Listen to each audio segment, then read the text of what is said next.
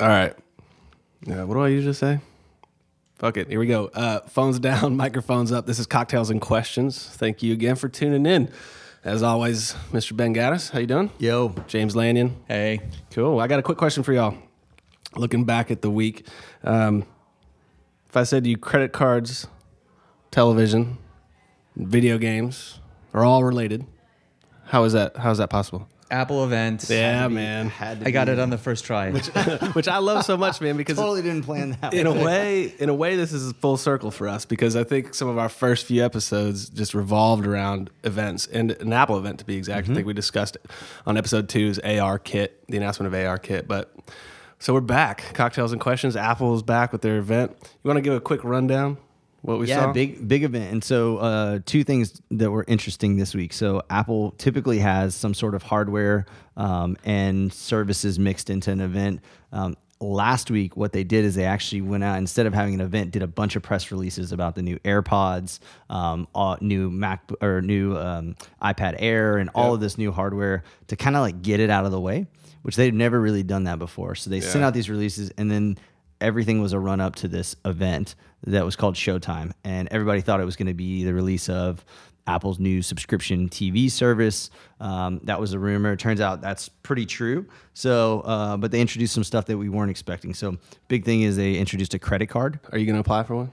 Man, you know what? I'm like a points guy, so I try to get the most out of it, and I think a lot of people have panned this as it's not the best credit card for points or for frequent flyer miles or any of those things. It's got some good stuff. I think 3% off, 3% cash back on Apple purchases, 2% if you use Apple Pay. But what was interesting for those of you who didn't see it is that the partnership with Goldman Sachs, they've got a credit card. Most of it lives inside an app. They've got some cool features around how they show you how much interest you're going to pay and where you paid. And so it's much more about a user experience. They say they're not going to share your data. That value the customer support looked really cool. Yeah. Customer support and the on its face opposite value proposition. It's something along the lines of we're the only bank that tries to get you to pay less interest or something like that. It's bullshit, but Well, of course it I mean, is. but, you know, Right. The shareholders were like, yeah, and less is the lowest interest rate is 14%, I think. Exactly. So yeah, I mean, less, you know, if you're, you know, can less go than the up. mafia, but other than that, but they did have a physical card, and the physical card looks cool as shit. It looks man. awesome. There's looks no awesome. numbers, it's just the Apple logo. Yep. I don't know why. It's one of That's the cool. first physical products they've made in a little while that I was like, I have to have it. Isn't that sad? I was disappointed in myself, but I'm still But excited. you know how they got into this, right? You know why they're doing a credit card play? Because they had, at the end of Q1 19, almost $250 billion in cash just sitting there.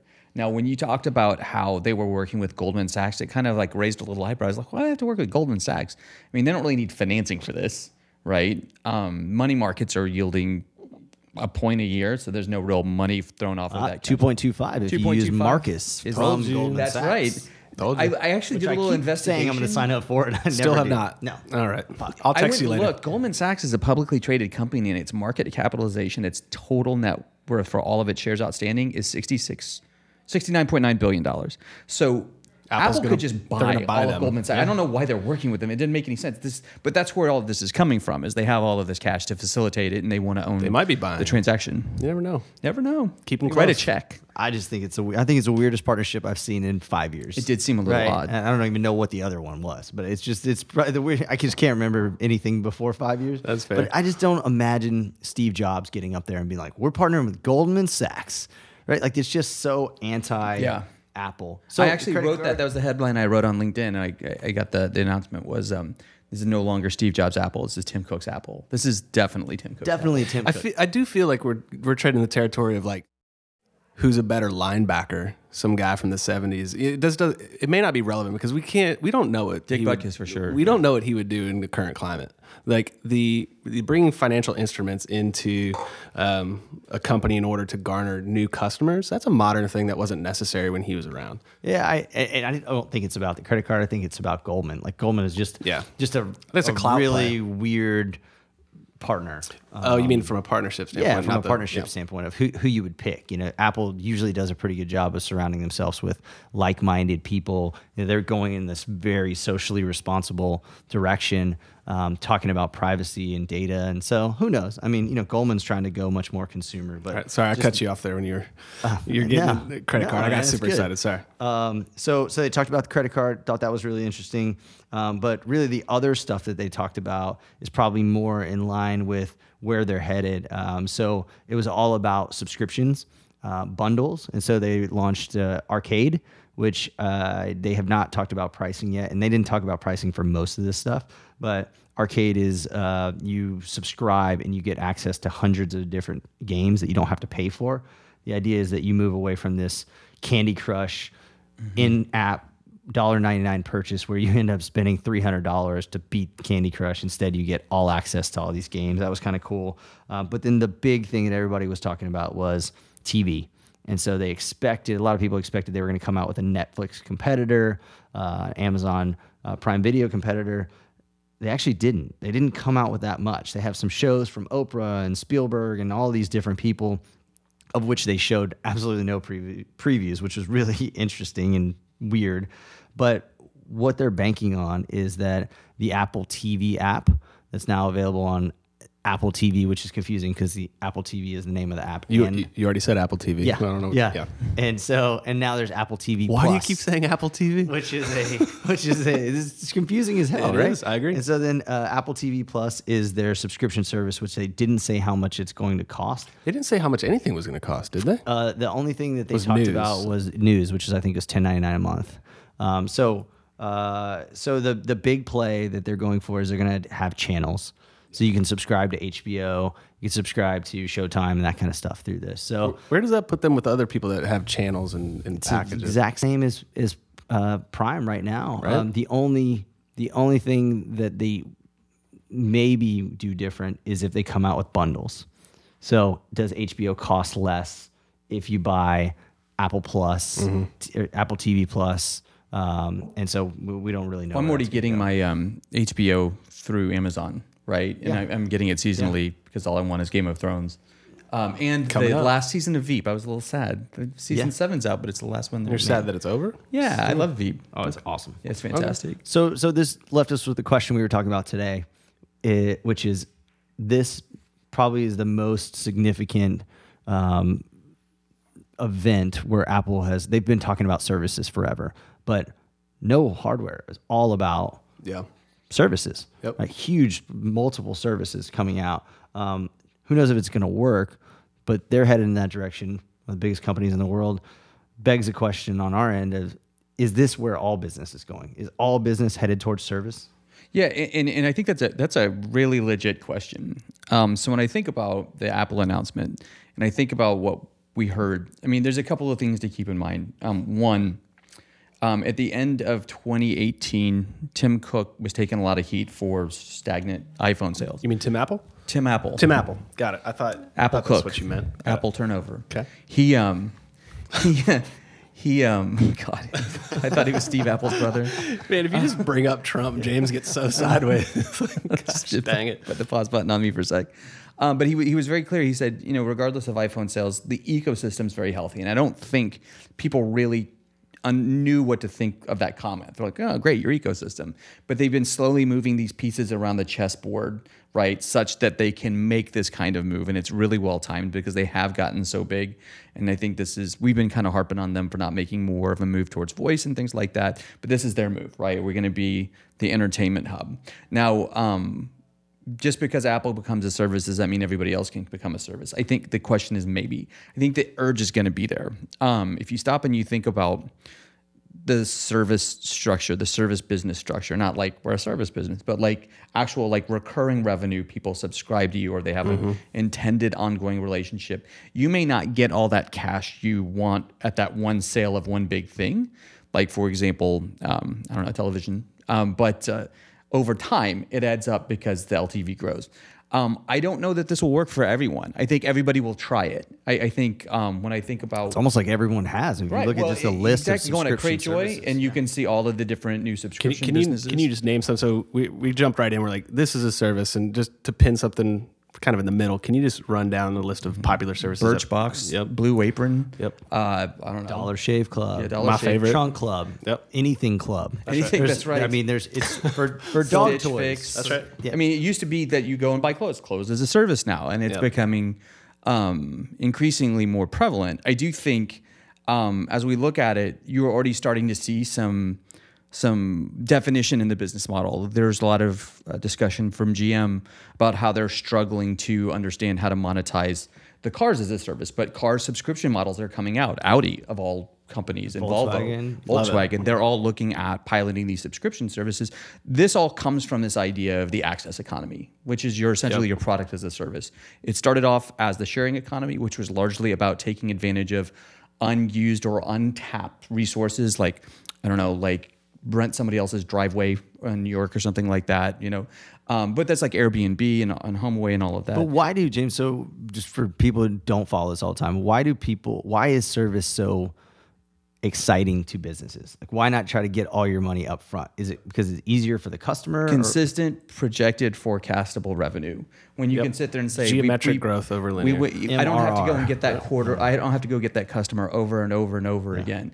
You look at an example of where people never would have thought is Cinemark, right? MoviePass came out. Shouts out. Yeah. MoviePass came out and they're like, hey, $13 a month, go see as many movies as you like. Well, that goosed the market to say we should probably think about doing something not quite so foolish, like throwing huge piles of cash on a bonfire, which essentially was the business model for Movie Club. But now you actually go and subscribe in it. You have to cancel it. And your tickets rack up and you can use them. You can give them away to people, whatever you might want.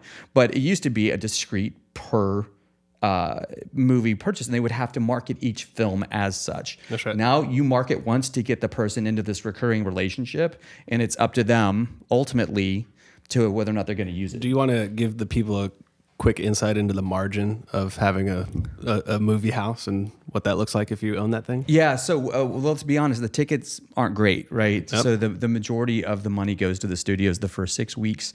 That's why your Twizzlers cost $7.75 a bag. And that's why they're trying to get you to buy that big thing of popcorn that costs them about a nickel and they're charging you $5 for. I mean, all they're trying to do is either drive to concessions or drive to some sort of plus up like 3D or XD or something like that. That's where they really make their money. And the idea we're probably not going to make much money on the ticket anyhow, makes the ticket an ideal gateway to get more people in, give them a reason to come more and more and more. So if I'm a business, I love the idea of subscription because it allows me to plan out. It reduces my customer acquisition cost, theoretically. The one-time customer acquisition cost. Yeah. What else? So, so why wouldn't every business go to subscription? Well, I'll answer your question in a roundabout way. I almost don't like it for Apple because since the iPhone, they tend to have been a laggard in a lot of stuff. And what they're doing is they're launching subscriptions to products that they don't own, right? So you brought up the vehicle industry. At least they own that. They can actually control how that thing looks, how it feels, how it gets designed, where it gets shipped, where they market to. And then you're going to run up against the content creators thing. And now so HBO and Netflix used to compete. Right? I still think YouTube's going to win. That's a whole other podcast. But now Disney's like, they're pulling their content, right? They're pulling their content from Netflix. And they're like, watch this. You're nothing without my content. So now I've got to get into the game with a ton of cash, right? And so you've got a ton of cash, but do you have the reach, right? So now all of a sudden, you mean to tell me that Apple can turn on an audience like Netflix can? The customization, the personalization engine isn't there. I got to start over net new, and you got to spend all that cash to one, acquire, or two, produce something that you don't own that you hope I stick around for. So you're saying that the problem is, so you look at like Apple Music, they don't own the music. They do not own the music. You look at Apple News, they don't create the news. You look at their new channels, they don't own those channels. Do you guys know how much money they take? You know what kind of a haircut they take? They take 30%. If you pass through an Apple system, if you sell on the App Store, if you're pushing content through, 30%. That's all their services revenue comes from, mostly from games, and I believe it comes from in-app purchases. It's definitely not free podcasts like Cocktails and Questions. No, that are it's not. Thank God they're not taking Ever any since of our that $1 million check they wrote us, we haven't heard from I've got it all in my backyard. But you get what I'm saying. Like your question was, why wouldn't everybody get into it? And I think that's a real reason why, is because you can't control what you're selling. So you might as well control the margins and do the things that you have to do instead of doubling, tripling down on. And they can do that because network. they just have so many people. It's because on the they have it. platform. Yeah, but you're trying to reverse engineer global trends by instituting these walled gardens of content creation. So Netflix is wide open, right? You got to pay for it, but you can get it on your phone, your tablet. Doesn't matter the OS, doesn't matter the television. Same thing with Hulu and all these guys. But with Apple, it's so walled. Everything that they do, it's got to be on their OS or their hardware. Well, so with TV though, they're doing the opposite. So they're going to be on Samsung now. They're going to be on I think Roku. Like they're trying to. This is the first time I've seen them actually start to go outside of their own. Not going to be on Android. Which is Slight miss. But that's the global trend I was referring Half to. the world. Right. That's the global trend I was referring to. Like North America is the last bastion of iOS dominance, and it's just that's what you're banking on. It just seems a little strange to me. And I don't know more than Tim Apple, obviously. But I don't think that do think it's the strange. ecosystem is going to remain tethered to the iPhone. Like if you look at where I hope things not. are going, Yeah. Like I'm a big believer. Just because people like sitting and watching stuff, if there's anything that's truly American, it's sitting and watching stuff, whether that's baseball or television. But like I really do think that the hub of the future connected experience is going to be the TV. I used to think that was a ridiculous idea because it was so clunky and so shitty. But if you look at where connected TVs are, particularly Samsung, and I think this is actually really interesting when you look at, are they the new Apple, just sort of from another angle? Absolutely. I mean, they have a real platform set up, and I think they've been moving some chess pieces around too, which is like, all right, you're going to go at it from the phone, I'm going to go at it from the television set, and we'll see who wins. And I guess that's a little bit of what I'm saying. It seems like they're spreading themselves even more thin in the competition landscape. Instead of doubling down on the phone, like we kind of laugh, like since the first iPhone, what's been the next leap? There hasn't really been one, right? Here's my question: why didn't they just make a TV? I know. Right? Make a TV, and then it's so easy to get somebody to subscribe to whatever the hell's on the TV. I think now you're going through someone else's hardware, which they don't typically do. And is it because I was listening to something today that said, the reason they don't do that kind of stuff is because you don't buy a TV that often. But that's an extension of the platform. I think that's really like short-sighted thinking. Yeah. Like I mean, like Can we get TVs as a service? when we Every year and a half? Yeah. Well, like you watch a certain. I mean, you get your iPhone as a service, right? If it's exclusively powered by the Apple platform, I mean, like honestly, how much did that LG on our wall really cost them to manufacture? Like $200. Like if you think about the customer acquisition cost for like $200 giveaway to get somebody to be locked into an Apple TV for a year, that's amazing. Mm-hmm. I'm saying yes. I'm just So agreeing. I look. So at why it- didn't they do that? I don't know. I don't have clarity as to what they're doing because, just to be blunt, like they did this weird art performance piece leading up to the show. Did you see that? No. They purposely live streamed the cameras. Oh, yes. From the auditorium, stuff like that.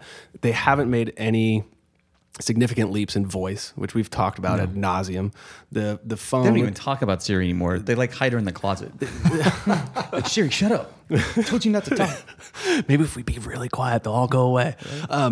They haven't made any advancement in that. Their AR kit was cool, but again, you're introducing a closed environment. So then you have to go out and acquire developers and all these things to develop on this platform that, again, is the only place that's dominant is in North America. Then they spread themselves thin with a service model, which they're going to have to They're going to have to spend those $200 and whatever billion in cash just to get the content. I don't pretend to have any clarity into what they're doing because I honestly have no idea. See, I think my observation of what all is going on right now is that they're halfway in. On too many things, you can't be right? halfway in on 7 things. Yeah, exactly. And so they're like, okay, math we're not a doesn't hardware hold. company, we're a services company. But we're not going to create our own services. We're going to use services to drive people who have already bought our hardware, but we're not really focusing on hardware anymore. So the reason you can be a services company built off of someone else's products is because you have enough hardware out there. And that's why I think So when do actually they- Apple gets broken up before any of the other companies in this current sort of antitrust, anti-tech. Oh, Interesting. yeah. I Why? think that. Well, I think they're too diffuse. It makes them an easy target. They're like, you're in this, you're in this, and you're in this, and they are huge. I think it just makes them sitting. Unless you flip the whole thing on its head, right? And you start to develop apps for your hardware that only run on the latest versions, right? So it's the same thing that they got caught doing with the graceful degradation or the disgraceful degradation. And it's like with the batteries. Yep. Hey, thanks for coming on board. Thanks for signing up for our services. Ooh, looks like your phone and your tablet's a little out of date. It only runs on this, and they flip the whole thing on its head. Yep. See, I don't know, James. I actually don't think. I think Apple's the last one to get broken up, and I'll tell you why. Because I think Tim Cook, for all the bashing that we give him, I mean, that guy's gone all in on privacy, and I mean, he's like says it in their constant fuck commercials. you to Zuckerberg every single day. Yep. But because of that, and I think probably the reason for that is they don't want to get broken up. They want to be in a different game. They're trying to take the high road and say that we are protecting the people in our environment. And so because of that, I think it's going to give them a ton of room. And then if something gets broken up, I think it'll get broken up in a way that is so botched that it'll maybe only happen one or two times, and there'll be this huge backlash against Do it. you remember when there was the big push to break Microsoft up? Yeah. The only reason they avoided that was by investing in Apple and on top of it going and just like divesting themselves some services. So if they don't get broken up, I mean, I think we say that because we just like Apple, right? And what a relief it is not to talk about Amazon for 1 week. Like, it's great. Wow, you just did it. But the truth is, They're like, the ones that are they've gonna got get a broken really up, positive brand. Everybody really likes Apple. Even if you hate Apple, you kind of admire it. Yeah. But they've got a great story, and you think, but that doesn't fly with regulators. They don't give a shit, and they're gonna if they have to take action. But what who are would they gonna break do? Apple up on? I mean, so Spotify, there's this Break out their services piece from their hardware piece, from their software piece, from their healthcare piece, to their logistics piece. Like you can easily make them roll out. That's a $20 billion company right there, their logistics piece. You could, but you're gonna break them up before you break up Facebook, before you break up Amazon, before you Nobody break cares up about Google. Facebook. It's the new MySpace. Oh man, no, It's Facebook is going. it's such a shitty Facebook app. is Wait, going. when did you flip? You're on my side now. Before you used to. I hate Facebook. No, but Well, you used no, to but say it's not Facebook. It's Facebook, Instagram, WhatsApp. It's I 2 billion agree. people, which I is agree. more than the install base of Apple. Well, it's 49% of the internet, easily, right? They are the internet if you look at it like that.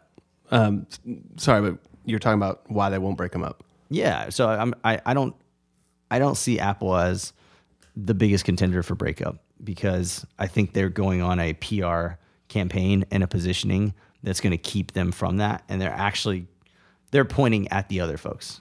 So I mean, I think everybody probably saw what Elizabeth Warren talked about from going and breaking up all these tech companies and kind of her approach. Probably a completely different podcast. Either her But or I would her say, DNA makeup. I think a Facebook or probably, Amazon. Amazon's ripe for it. Yeah, I mean, yeah, they're coming after them. yep. I think that you said something really important, which is PR, right? And I don't mean to be the contrarian, but have you heard about the working conditions in Foxconn in China? Oh, yeah. Yeah. Fucking horrifying. There's people killing themselves, right? There's people who are getting sick because of the aluminum dust in the air. That's right. I mean, like, but everybody's like, It's aluminium. Aluminium. And Which actually, coltan. do you know that's an actual real thing? Like originally the British, there was a British scientist who discovered aluminum and he called it aluminium. It's their language.